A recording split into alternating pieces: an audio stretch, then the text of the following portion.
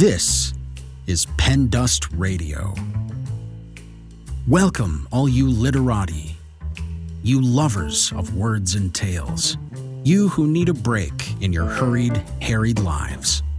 We have a salve for your soul with stories imaginative and original. Short stories, riveting fiction, and wildly creative nonfiction. Pen Dust Radio. Definitely not the same old story. Please visit us at pendustradio.com. This podcast is a production of Rivercliff Books and Media. We publish literary fiction and creative nonfiction. Learn more at rivercliffbooks.com.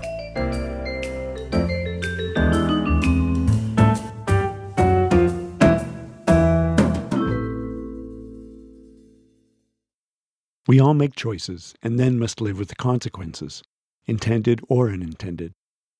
In this story, Chase reluctantly returns to the middle-sized, middle-class, Midwestern town he grew up in and had previously left as quickly as he could. As a college kid, he rejected the town as bourgeois and closed-minded. He also separated himself from his family more than he realized, and missed out on some of the positive aspects of his hometown. In a moment of nostalgia during a visit back home, he tours the town and reconnects with unlikely allies, two people he had nearly forgotten. In the process, the impact of an old judgment becomes visible in the overhead light of experience and maturity. Author Tim Jones is a fiction writer living in Northern California with his wife and two children, and when not writing, is engaged in an active business career.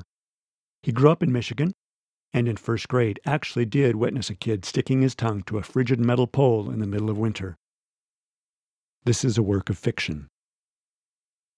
Under Overhead Lights, written by Tim Jones, read by Gil Bonson. Riverside is one of those insular, middle-class suburbs that no one ever seems to leave, where graduates of the award-winning schools step out into the mean world for a few years, only to rush back and buy a house on the same street where they grew up. They talk proudly to one another in a kind of native code and smugly assume that the jerks in the other towns are all jealous. It's an enclave, and the ultimate reward is to just belong. Chase had never quite understood all of that and left town as quickly as he could. True, he had marched in the parades, had worn the town's green and gold, had shout-sung the fight song, and grew transfixed by the tribal magic of rubber soles slammed in cadence on shaky aluminum bleachers, offering his young voice to the clannish chant that ascended into dark, cold nights. I believe, stomp, stomp. I believe, stomp, stomp. I believe, stomp, stomp. A fuzzy R was stitched onto the thick felt of his varsity jacket right over his heart. That letter and the cheers and shouts told the rest of the Tri-Valley, the simple folk in Sandersville, the drudges in Athens, and the hick in Junction, that Riverside was a better place, its people superior. Chase had believed this instinctively and unquestioningly until the fluorescence of blind faith began shorting out and dimming somewhere around the end of his last varsity football season. Neighbors, teachers, and friends started asking him what was next. They knew that Chase dreamed about attending the prestigious state school whose marquee name evoked brick towers graced by ivy, Nobel laureates, and foreigners. Most in Riverside favored the state's second biggest school, a still honorable but more lenient purveyor of degrees, with better nightlife, and whose name still looked pretty darn good on a resume. Chase's aspirations seemed contrarian to most, and elitist to some. They were puzzled by his answer to the usual follow-up question. So you're coming back to Riverside after college, right? Nah, I'm thinking Chicago, maybe, he would say.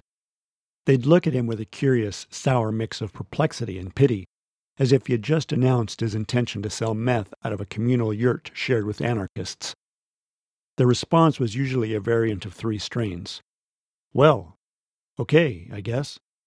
Or, what's wrong with Riverside? Or, does your mother know about your plans? Their apparent distaste for self-fulfillment and dour preference for familiarity over adventure left Chase puzzled. In his freshman year at the big university, Chase came to know a few kids from neighboring towns. The thin homespun thread of the Tri-Valley region seemed a comforting lifeline in the rollicking gales of change they all found themselves in. One of the kids, Josh McCready from Athens, had a car and was generous with lifts back home on weekends. Though they were all cool, Chase saw them through a sort of benevolent, good-natured elitism, as if he was being charitable by pressing his thigh against theirs in McCready's cramped car. It was on one of these rides, making their way home for midwinter break, that Chase's growing uneasiness and his ache to be different seemed to coalesce. Lauren, from Sandersville, flicked on the car's dome light as the last tepid rays of dusk faded into the gray winter slush. She purposefully thumbed through a textbook under the small square light that dribbled a sallow wash around the car, making ghostly reflections bounce on the windows. Chase glanced at her over the head of Kylie, a diminutive former swimmer from Junction, who snoozed in the small wedge of back seat between them. McCready jabbered in the front with Becker, another guy from Athens. Chase watched Lauren hold the book at different angles under the feeble light, squinting and frowning dejectedly before snapping it shut. She slumped back, sighing and poking out her lip. Chase studied the plump curve of pouting pink, struck by how the waxy dome light, trapped in the window's blue-gray shadows, brought her face into mysterious, alluring relief. Chase became enamored. "Isn't that right, Chase?" he heard Becker call from the front, shattering his sweet contemplation. "Isn't what right?" "The cops in Riverside," Becker said. "They tail anybody from out of town, harass them if they think they don't belong." "Where did you get that?" "Me and McCready were just talking about it. This kid we know got roughed up pretty bad over there."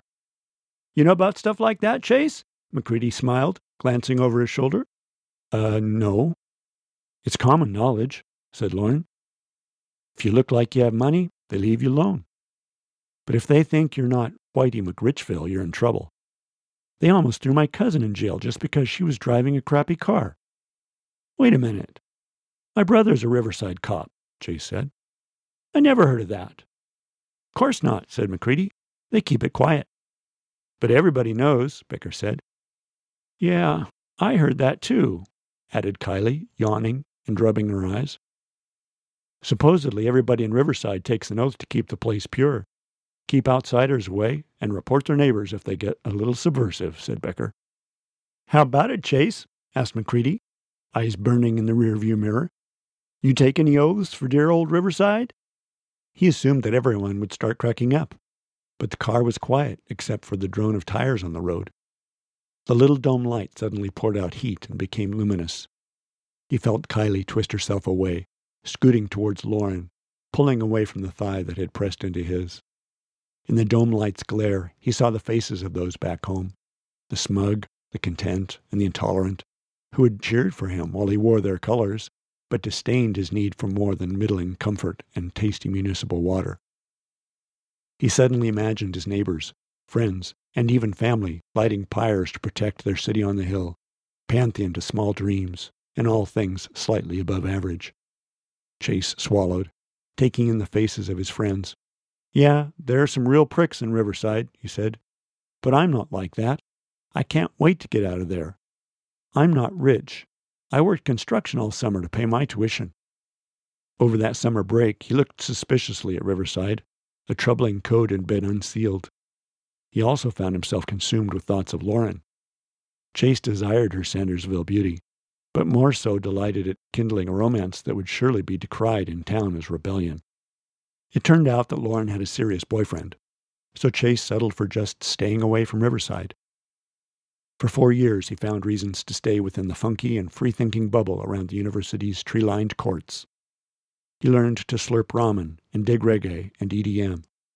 He kissed girls with rods in their eyebrows and felt the ticklish sunlight of ideas and principles.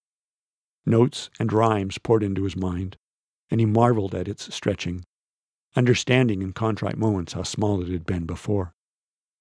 "Everybody always comes back to Riverside," his mother said.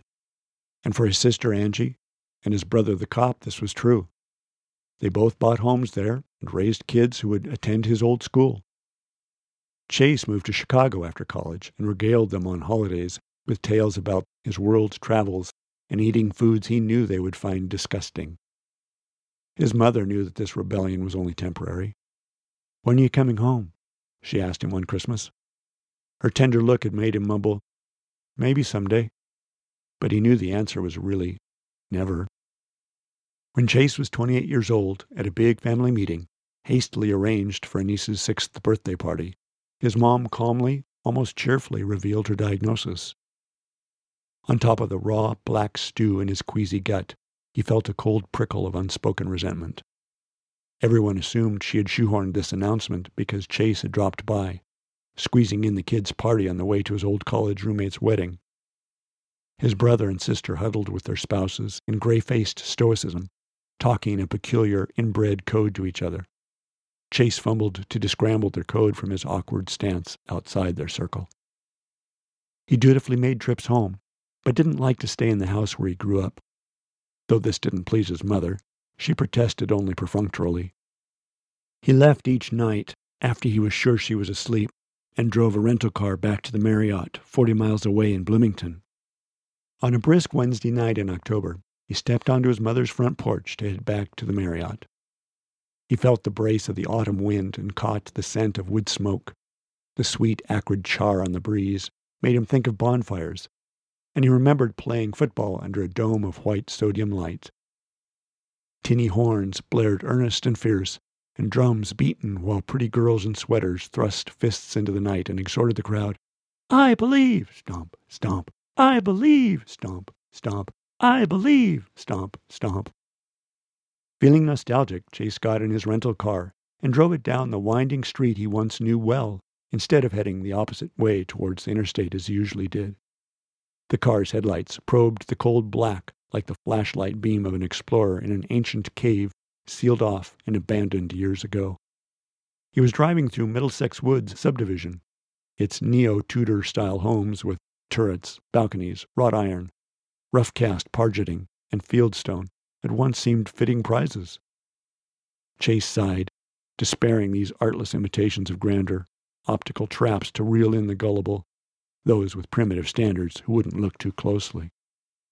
He eventually rolled up to his old elementary school, a flat-roofed, yellow-brick stab at mid-century modern. Chase parked and walked onto the playground. A security light lashed to the building's side slung a bright wedge of light across the dirt. A tetherball, pushed by the October breeze, rolled lazily around a tall metal pole, looked like a lazy performer on the stage of a pathetic one-man show. Here, Chase remembered, had once stood a jungle gym of galvanized tubes, formed into a labyrinth of ladders and bridges, with a crow's nest at the top and a rudimentary zip line to the side that never seemed to work. One frigid January in second grade, a kid named Neil Cushing, who had hair like a Brillo pad and wore thick-rimmed glasses with bulging, hazy lenses, stuck his tongue to the jungle gym's bare metal at the highest peak. He bleated furiously for a while, then left half his tongue when he jumped to free himself. What an idiot, Chase thought, laughing aloud. He was after 10, and he considered doubling back towards the interstate, but the old playground had intrigued him. Instead, he headed past the new strip mall where the old lumber yard had been, and past a few chain restaurants that had popped up since he left, fiddling with the car's radio as he drove. What a Fool Believes crackled through the speakers from the town's only station, a little FM outfit that had always played innocuous, feel-good songs that everyone unenthusiastically kind of liked. He had a flashback, remembering the station had always been playing in his dad's car on rides to school with Angie. He smiled, remembering how they bickered, her derisive nickname for him, Toilet Face, matched in cruelty only by his for her, Stink Pits. Amazingly, they had mocked this same song when Chase was about 9 or 10 years old, giggling over Angie's theory that the singer had instructed a minion to administer a massive wedgie so that he could hit the high notes. Chase laughed as the singer's shrill falsetto unleashed itself, soaring along with the snappy wheedling of a synthesizer. He thought the song, a relic of feathered hair, big beards, and arrowhead medallions swinging under open collars, was old, even when he was a kid. And they're still playing it in Riverside. He snapped the radio off. Chase was trying to remember the shortcut to the interstate when he noticed Crazy Jerry's. Sodium lights atop tall poles cast a pickled, witchy dome in the dark, like a shimmering, translucent bowl turned upside down over the empty parking lot. Under the lights sat a low concrete bunker whose side was chipped. Faded, hand-stenciled enamel announced beer, wine, lotto, cigs, low prices. The place seemed to glow in the inky cold as if it were a wonderland. Impulsively, Chase made a hard turn into the light's canopy and onto the oil-stained asphalt. An illicit, slightly naughty thrill wormed through his gut. Crazy Jerry's had always been thought of as a little seedy. He parked, recalling as he got out of the car the frail, trembling spinster named Jolene, who sat fixed to the stool behind the register, seemingly every night since his childhood. Everyone knew old Jolene. She was rumored to have poisoned her husband back in the 60s and gotten away with it. Her rheumatism was said to be so crippling it prevented her from checking IDs for alcohol purchases. A bleating, iridescent buzz from the overhead lights stung Chase's ears as he nervously opened the door to the store. He glanced at the checkout in the perverse hope of seeing old Jolene, but was disappointed to glimpse a younger woman in her place. He ambled towards the coolers. A scant, musty lilt overpowered the faint scent of ammonia. Chase chuckled at the racks of greasy chips, puffed snack cakes covered in cellophane, and the cases of watery, cheap beer stacked on the floor. But suddenly, Chase felt the need to move, the need to get out of Crazy Jerry's, out of Riverside, and retreat to the Marriott and civilization. He pulled a Pepsi from the cooler, a nostalgic native son morphing into a thirsty stranger, just passing through any random town in America. "Chase?" called the woman behind the counter. "I thought that was you. What are you doing here?" She seemed delighted, and her tone implied a casual intimacy that stunned him. "Oh, hey," he said, smiling automatically. Her face seemed familiar, but it had a generic, earthy wholesomeness, not fetching or repellent. It could have belonged to many women. A field of freckles dusted her cheeks. Her skin was bare of makeup except for thin indigo strokes on her eyelids. Flailing, he thought the face matched that of a girlfriend from Chicago, perhaps that unpretentious tax attorney who disdained cosmetics. "You don't remember me, do you?" she said with a mischievous chuckle. "I'm Faith." It seemed to Chase like a code word for which he was expected to have a countersign. He became conscious of his dim-witted look, like a bystander in the local TV news report's crowd shot, mesmerized into simple-mindedness by the sight of the camera.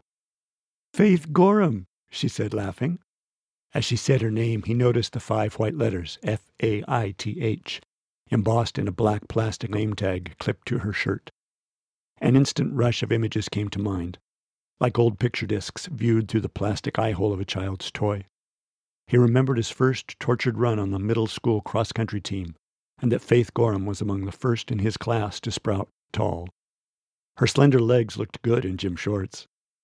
He remembered a passing crush on which he never acted. She drifted to the drama kids in high school as he became a jock. Aside from often being in the same upper-level math classes, their orbits didn't intersect much at Riverside High. An image of her singing furiously, fearlessly, in the lead of one of the school musicals, senior year perhaps, flashed by him, but he was unable to remember which production it was. "Faith!" he shouted. "Of course I remember you." They both smiled at each other, but neither seemed to know what should come next. Chase noticed a sizzle resonating from the blackened end of a flickering fluorescent tube overhead, the only sound in the store. "Wow," he said finally. "Yeah, wow," Faith said, shaking her head. "I never thought I'd run into you." "Well, I thought the next time I saw you, it'd be on Broadway," he laughed, pleased with his smoothness. Faith jerked her eyes down to the floor, the smile falling from her face. "Oh, well, she said, fumbling with breath mints displayed by the cash register. Suddenly Chase felt warm. Was it coming from the buzzing fluorescent? He and Faith had both been good students, math whizzes. He was a jock, and she was a drama geek. He had assumed she too would have escaped Riverside. Both 28 years old. He was a civil engineer in Chicago, while Faith worked the night shift at Crazy Jerry's. "Well, you were always such an amazing singer," he rushed. "And a great actor, too. I mean, I just figured..." Crimson pulsated underneath her freckles as Faith touched her lips and stifled an embarrassed giggle. Thanks for remembering, but that was a long time ago. He considered asking her how she had come to be here, but couldn't think of an angle that didn't sound patronizing. Fortunately, she brought up a few old classmates, and they were able to chat a while blithely with amped-up cheer. They both relaxed. Chase noticed a sparkle in her eyes whenever he cracked a joke, and remembered his adolescent crush as he studied and appreciated her simple good looks. He became sweetly enamored as possibilities for this cold night unfolded in his mind. Maybe he would spend the night in Riverside after all. He waited for an opening, and when it came, smiled in a way suggesting a crazy thought had just occurred to him. He turned a line over in his head, seeking the wily tone a sophisticated urbanite might use to begin seducing a plain drama geek nearing 30, and stuck in Nowheresville. "So, what's it like to be single around here?" Chase asked. "You're single, right?" "I'm sorry to hear about your mom," Faith said, as if she had not heard the question. Chase looked at her, puzzled. She must have understood because she laughed knowingly, then explained cryptically, "Your sister." When he showed her that he could not unravel her code, she smiled as if she understood and found it sweet and endearing. "Angie and I go to the same gym," she said. "We talk on the treadmill. It's Riverside. Everybody knows everybody else's business." Chase imagined the townspeople, his sister and his brother and Faith, all pumping arms and striding on rotating belts, chattering, burning time, and sticking in the exact same spot, and being blissfully happy. He considered it a good metaphor. The door to Crazy Jerry's opened, and the frame of a large man loomed. He stopped, not making a move to the coolers or racks of chips, and his stillness began to concern Chase as he glanced toward him. Faith looked over, but appeared uninterested, as if this was just a regular customer. "Thought you ditched Riverside for good," the big man finally said. With thick, muddled cognition, Chase realized that the remark was meant for him. He wheeled around, this time making a connection quickly. "Viking!" he said. "Haven't been called that in a long time, Chase," he said, a smile dissolving his stony gaze. The long locks of blonde hair, volumized, nutrient-rich, and frizz-free as those of any cover girl or metal band drummer, had once made Brett Gerhardt's Viking nickname obvious. His hair was now cut short, but Chase recognized the towering frame, piercing blue eyes, and Nordic features. They had known each other since kindergarten, but Brett's family lived on the edge of town, and there were always whispers about a bad home life. His older sister, younger than Chase's sister Angie, got pregnant and dropped out of school. His mother was said to be a drunk, and his father abusive. Chase gravitated to football and honor society. The tall Viking led the Burnouts, a small band of tough, disaffected mavericks who smoked unapologetically and wore scuffed biker boots, metalhead t-shirts, and black jeans. Long chains clipped wide trucker belts to their back pockets, jangling on a hip. Chase and Brett had worked together as construction laborers the summer after graduation. Chase was a little afraid of Brett. They never became friends, though they got along fine. Chase often found himself surprised by how clearly and well Brett spoke. He had incongruous normalcy away from the Burnouts, and a philosophical, almost poetic bent that Chase's late teenage brain, always seeking inalienable truth, had enjoyed. Brett pulled him close in a choppy, masculine clutch, and Chase smelled a bracing, sweet booziness. Brett's eyes wobbled, the blue irises seeming to float lazily on a sheen of pink and red. He was both amused and confounded by the randomness of these two peripheral acquaintances, from starkly different ranks of a social hierarchy he no longer cared about. He wondered if Faith and the drama geeks had known the Viking, or any of his Burnouts.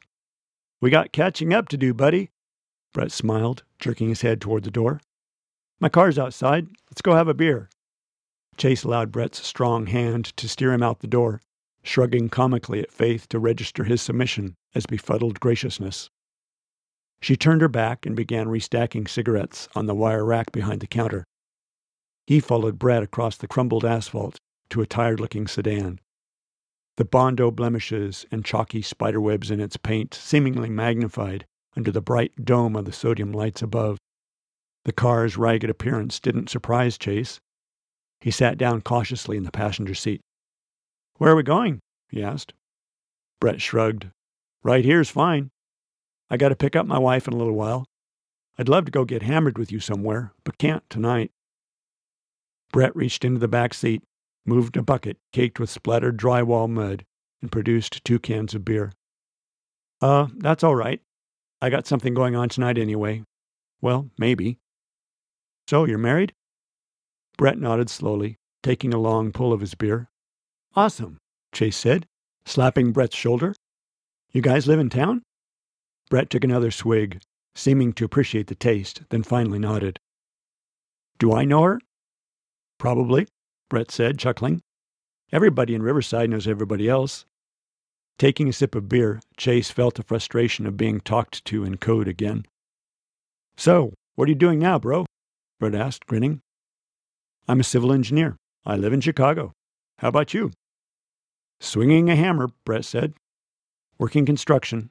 Same job I had when you and I worked together that summer." He drained the can and reached into the back seat for another. Chase looked at Brett with his back pressed to the door and an elbow on the steering wheel, as if to steady himself as he drank. He glanced into the back seat at the drywall bucket, a pile of tools, and the torn-open case of bargain beer, a few cans tumbling from its slit. He looked through the windshield at the view of the town beyond them, mottled by the grimy film and cracks peppering the glass that diffused the iridescence of the sodium light overhead. Draining the beer, Chase noticed the smell in the car, like the matted hair of an old dog had been burnt, then extinguished with cherry Kool-Aid. He felt sorry for Brett, trapped in this crappy car and trapped in a town that didn't want him. "It all worked out, though," Brett said. "No place I'd rather be than good old Riverside." "Really?" Chase said. He thought of Brett puffing a cloud of cigarette smoke in the uptight faces of the better-offs in town. He was a guy probably used to being rousted by Chase's brother, the cop. "I guess that surprises me a little," Chase said. "Why?" Brett laughed. "Because I used to be king of the burnouts?" "Classic youthful rebellion," Brett pronounced. "Yeah," Chase said, unconvinced. Through the cloudy, pitted windshield, he watched Faith push a broom down the aisles of Crazy Jerry's. "Drink up," Brett said, handing him another beer. They reminisced a while. Brett's knowledge of old classmates, most of whom had returned to Riverside, seemed encyclopedic to Chase. "Sounds like I'm the rebel," Chase said. "We all make our choices." "But why does everybody come back to Riverside?" Chase took a drink, feeling emboldened. "And you, Brett? I get why you had to stay, but—" "What do you mean?" he said, stiffening. "You think I didn't have choices?" Brett rubbed his square jaw a long while, and Chase grew guilty as the silence lingered. "I had choices, Chase," Brett said quietly. "Maybe not as many as some, but I chose my life. And yeah, I chose Riverside. Choose it still. No regrets." "So," Chase said, remembering the Viking's old philosophical bent and feeling more liberated by his growing buzz, "this town was never all that good to you. Don't you feel like you're missing out?" "Not really," he said, tossing his empty can into the back seat. "Do you?" The question startled Chase. "What would I have missed out on?" he said without thinking. "Chicago's not automatically better than Riverside," Brett laughed. "Riverside's not automatically better than Sandersville. I know what I want. It ended up being here. We all make choices. You get some things, you give up some. Question is, was what you gave up worth the trade?" Chase peered through a spidery cavity in the windshield, its crystal rubble twisting the ethereal sodium glow of the parking lot into prismatic threads and spikes.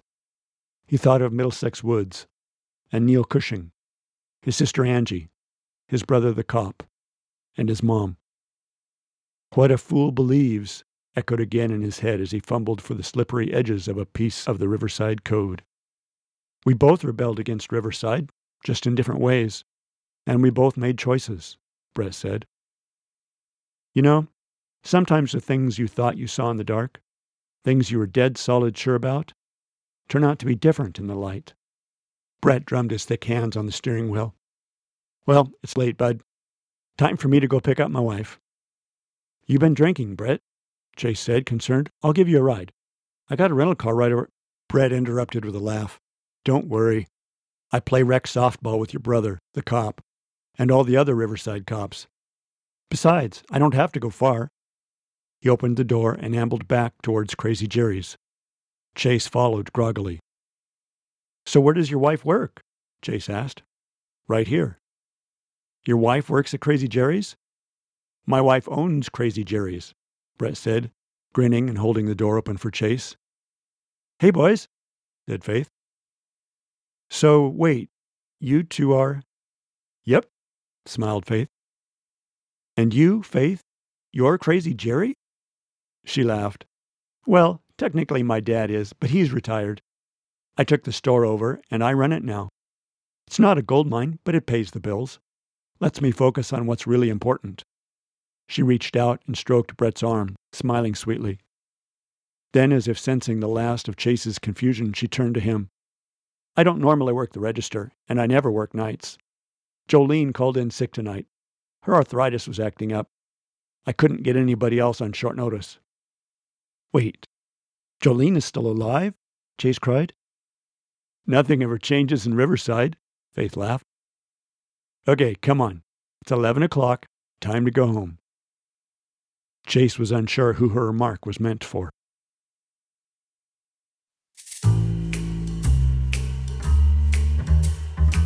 Thanks for listening to this episode of Pen Dust Radio.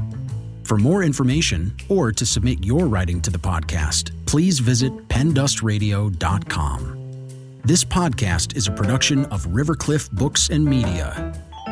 Learn more at rivercliffbooks.com. The story featured in this episode is work of fiction.